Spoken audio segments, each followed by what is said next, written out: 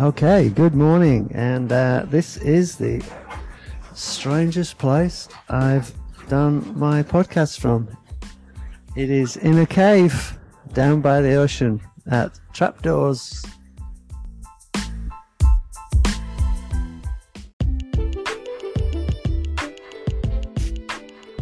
She's a local surf break, and it's a really cool spot.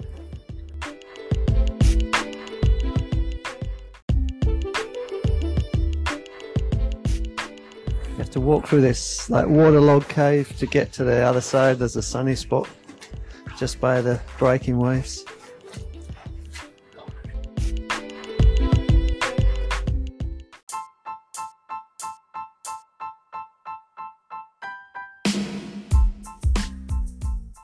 Okay, we're rolling.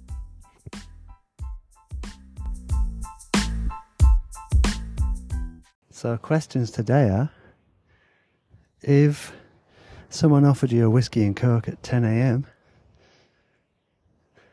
would you accept it? Does Sangtip whiskey contain amphetamines, or is it just really strong? That's a research question, actually.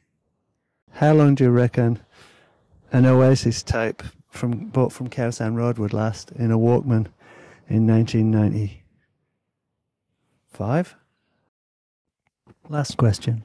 If Bry was in a monastery, what would be his chances of watching Manchester United versus Arsenal in the FA Cup?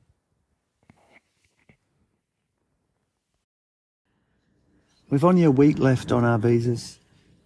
We decided to try and hitch back in the back of another pickup truck to Bangkok, and then we're going to try and ride from there to Malaysia. So we did the Boak Lok, and this ute pulled up, and their driver, this is a driver and his mate, they were young guys, real friendly, and put the bikes in the back, and they said, "Oh, come in the back, come on." So we got in the back of the pickup, and we drove with these two real friendly dudes all the way to Bangkok. They were driving fast as well. They were kind of like smiling assassins. They were drinking Red Bull and iced coffee, playing these really mellow Thai synthesized music. But they were driving like 120 k's an hour, nose to nose with nose to tail with a car in front, smiling and laughing. Just like, Mappen Rai, it's good, 140, yeah, no worries.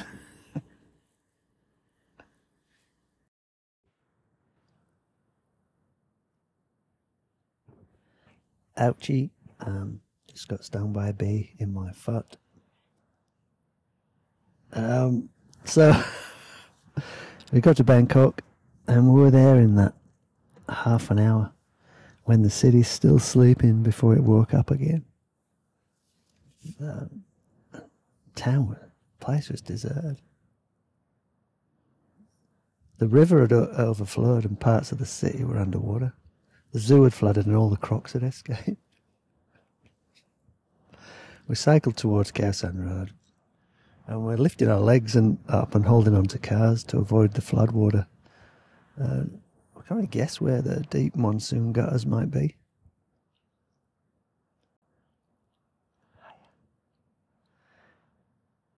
We only got 14 more days from immigration to reach the Malay border. It's 1,000 kilometres. Will we make it? We're slaves to our bikes again. Which, that's the downside to riding. The upside is you get to see everything, little details. You can even see ants at the side of the road. Find a spare $5 that someone dropped, but you're going that slow that your visas run out quick. Thailand's just a land of temples and shrines. Like, you look at the top of a hill or the inside of a limestone cave, and it's often made into a shrine to Lord Buddha. There's over 30,000 watts Buddhist compounds here in Thailand. The temples within these compounds are like jewels glistening in the sun.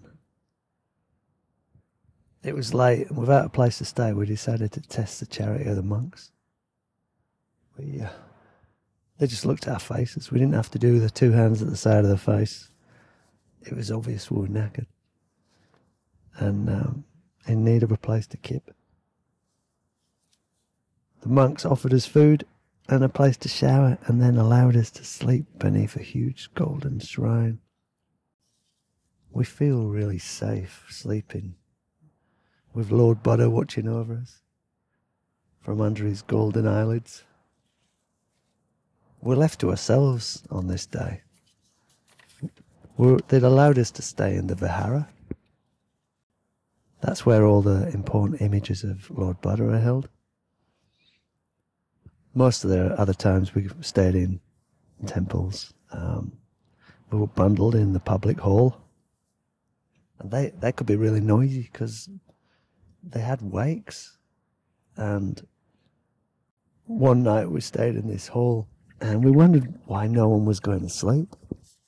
And these people were playing cards and gambling all night long. I think they were using these big dice, and just seemed strange in a temple grounds that they'd be sort of gambling. But the relatives there, they said they preferred to sort of laugh, joke, and gamble, and and keep the departing spirit company rather than sitting around moping. Made sense. Could catch on. Next time you're at a funeral, just get the dice out. You can do it at mine. I don't care. That would be funny. At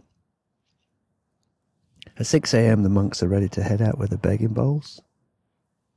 One monk, he's got like massive muscles. He's covered in another one, he's covered in tats. And some are smoking cigarettes and cracking jokes, like dodgy jokes. You can tell just by the way they're laughing. Many Thais, they become novice monks to achieve like social merit, but it means that the Wat holds a wide cross-section of people, even ex-cons. I'm pretty sure I read where they could make plea bargains where they'd say, like, I'm really sorry for robbing that shop. Can I become a monk? Or can my client become a monk to try and change his ways rather than go to prison? The bald head and orange robe can put you into a false sense of security. You jiggy jiggy in Bangkok? This monk had asked, and he's slapping his palms together. Another monk, he looked real pissed off because we didn't have to beg for our breakfast. He'd gone out and got all these blessings from the local populace, and we were eating it. So he handed me and Bryce a begging bowl and gestured that we should go out and beg for food ourselves. When we packed up to leave, Bry couldn't find his shoes. A thief had waited for him to take them off at the temple entrance out of respect and then took off with them. Good luck, they were pretty stinky, to be fair. Okay, radio. The eyes, come on eyes. Work eyes. We called into this shop, heading south, just trying to get the K's up. Just K after K, just bang, bang, bang. And we got to this cafe. It's like early morning. It's like 10 a.m.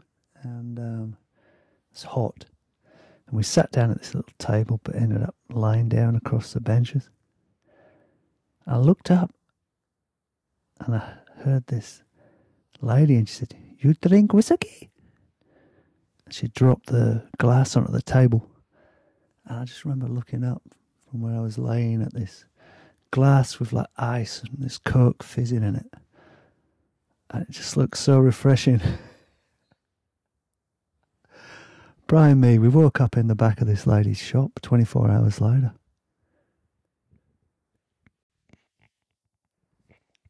We ended up going out with the entire family to this karaoke bar. And the lady was singing and she got flowers. You had to put flowers around her neck. as a sign of respect and how good they are. We couldn't remember where our bikes were. I kind of remember some local guys. We'd let them ride around on them. There was a beauty contest at the bar too. I remember one of the family members was a ladyboy and she was getting changed in the back of the shop in this lime green bikini. His Adam's apple sticking out. We were surrounded by local women, friends of Ma, and warned of the guys we were drinking Sangtip whiskey with. It's like really potent whiskey that's apparently got amphetamines in it. Boys no good. Boys andalai. Andalai. JD. You JD. Them may JD. You good heart. Them not good heart. Pa tried to get us to follow him home. Since we were staying in the back of his shop, I thought I'd better follow him, but Bri was wrecked. What's this Mary had a little lamb malarkey? He said. He got up and collapsed in a pile on the floor. Pa and me carried him back to the shop. When we got there, Bri laid down. A ladyboy was still in a bikini. She stood admiring Bri as he lay sleeping.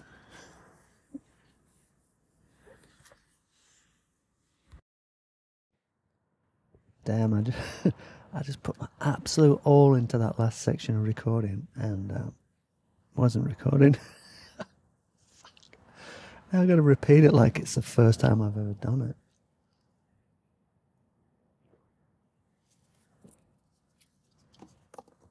Quick slug of coffee and here I go.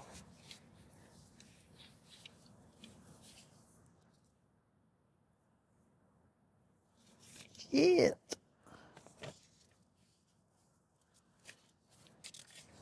Oh man. Okay. So we're at Patalung in southern Thailand and we're heading to Hat Yai on the border. It's the 2nd of December, 1995. Woke up in a bush shelter. Not uncommon. We take down our mosquito nets and cook breakfast. The rain's belting on the roof. It's so loud, Brian and me have to shout at each other. We're caught behind a curtain of water. It runs down the corrugations and splashes back up at us from the red earth. Everything's so luscious green, green paddies, trees, the forests, and cars stick up out of the ground, crowned with sort of vines and small trees. Monkeys swinging up and about. And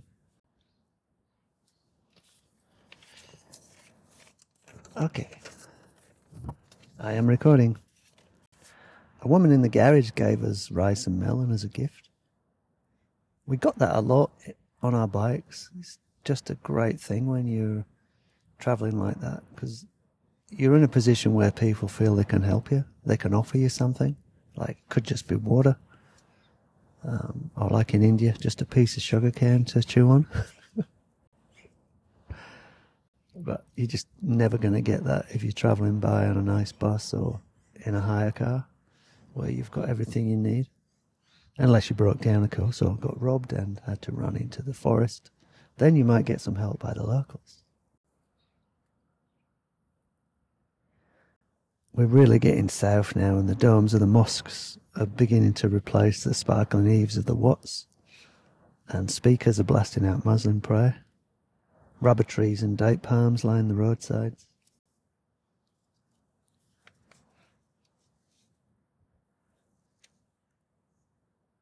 Apart from the waiters of Koh Samet, which was mainly my fault, and that Aussie guy, pissed Aussie, you bastard, we received just nothing but kindness from the Thai people. They had this humbleness about them, that calmness and compassion that led Brian and me to think very highly of the Thai way of life. But yesterday we'd seen a sight that kind of left doubt in our minds. The first thing we saw was mussels on the road. It's like all these shellfish mussels just lined. We're riding over them, all littered either side of the road, and the shells led to this brow of this hill, and on the brow there was these two pickup trucks that would come to the middle of the road and hit head on, and it was absolute carnage. There was an excavator. Two cops were trying to direct traffic, but they weren't really getting involved with salvaging anything from the cars. So the guys, there's two guys, one in each car, utes, and there was a guy with a big excavator, and he was trying to rip the cars apart. And as he was doing it, the brake lights were flashing on and off, because there was a poor guy in one of the cabs was done, he'd gone, and he was must have been jabbing the brake with his foot.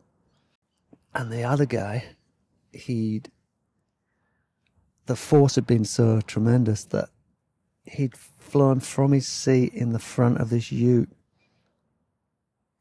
past the back seats and through the back window of his ute, and he was in the tray of his ute, in the corner, just propped up, this sort of final resting place. But what was bizarre was that the people were kind of giddy. It's like a giddy excitement. People from either side where the traffic had backed up had run up to see what had happened, and they were giggling and carrying on, and people had dragged one of the guys out. I remember as we were coming up, they dragged this guy out and he sort of flopped on the road. I heard later that the reason why they do this is to save the face of the victim, to keep it cheerful. I don't know, it blew my mind.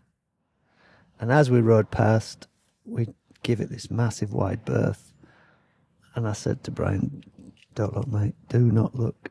And he looked, and he said that image is in his mind forever. Hat Yai is the last big town before the border with Malaysia. Hat Yai was favoured by Malay men not all Malay men, but certain Malay men who would sneak over the border into the barber shops for more than a haircut. The city was big. It was too built up to camp, and it'd been pissing down for days, so everywhere was soaked through. We needed to dry off, so we limped into a temple and were greeted by these two old sour-faced monks.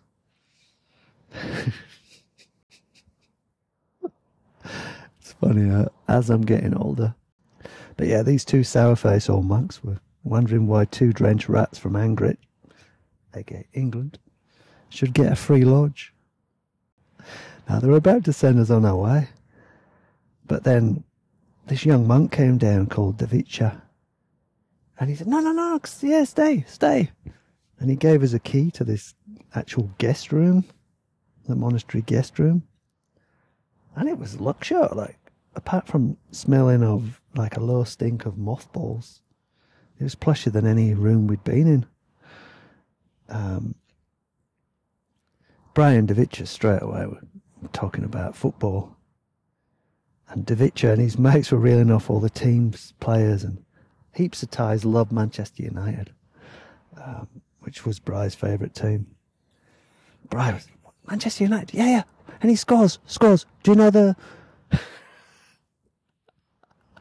I guess these days we're so spoilt with being able to just peek behind the curtain back to our old lives. Like, you go travelling and you can quickly check if everything's okay, check your Google doorbell. And Davicha said, tonight, watch soccer. It's like, what? In a monastery? And Davicha's eyes lit up. He goes, satellite TV. Arsenal versus Manchester United. Davicha and his fellow monks, they tried to be quiet, but they got so excited that they disturbed one of the sour-faced monks next door who was banging on the wall. We slept past the chants, the wails, and the gongs, and eventually one of the sour-faced monks came bashing on our door telling us to get up and go to Malaysia. I'd just like to apologise for my accent because sometimes my words sound a bit weird because I'm from Yorkshire, and when I first came over here, I'd say stuff like money and honey, and people would say, "What the fuck are you talking about, mate? What the fucking money and honey?" And now I'm kind of caught between the two, and sometimes I say a word and I don't even know what I actually said. Yeah, it's mainly honey, money, manny, honey, glass and arse. Bum, bam. Sit on your bam. Sit on your bum. Yeah, so it's the use. Yes, I hope you liked the episode, and if you'd like to leave a voice message, which I think you can do on Spotify, or send me an email on my Dr. Rich, that's Dr. Rich, as in money, long hair, so it's drrichlonghair @gmail.com. That would be cool, because it inspires me to do another.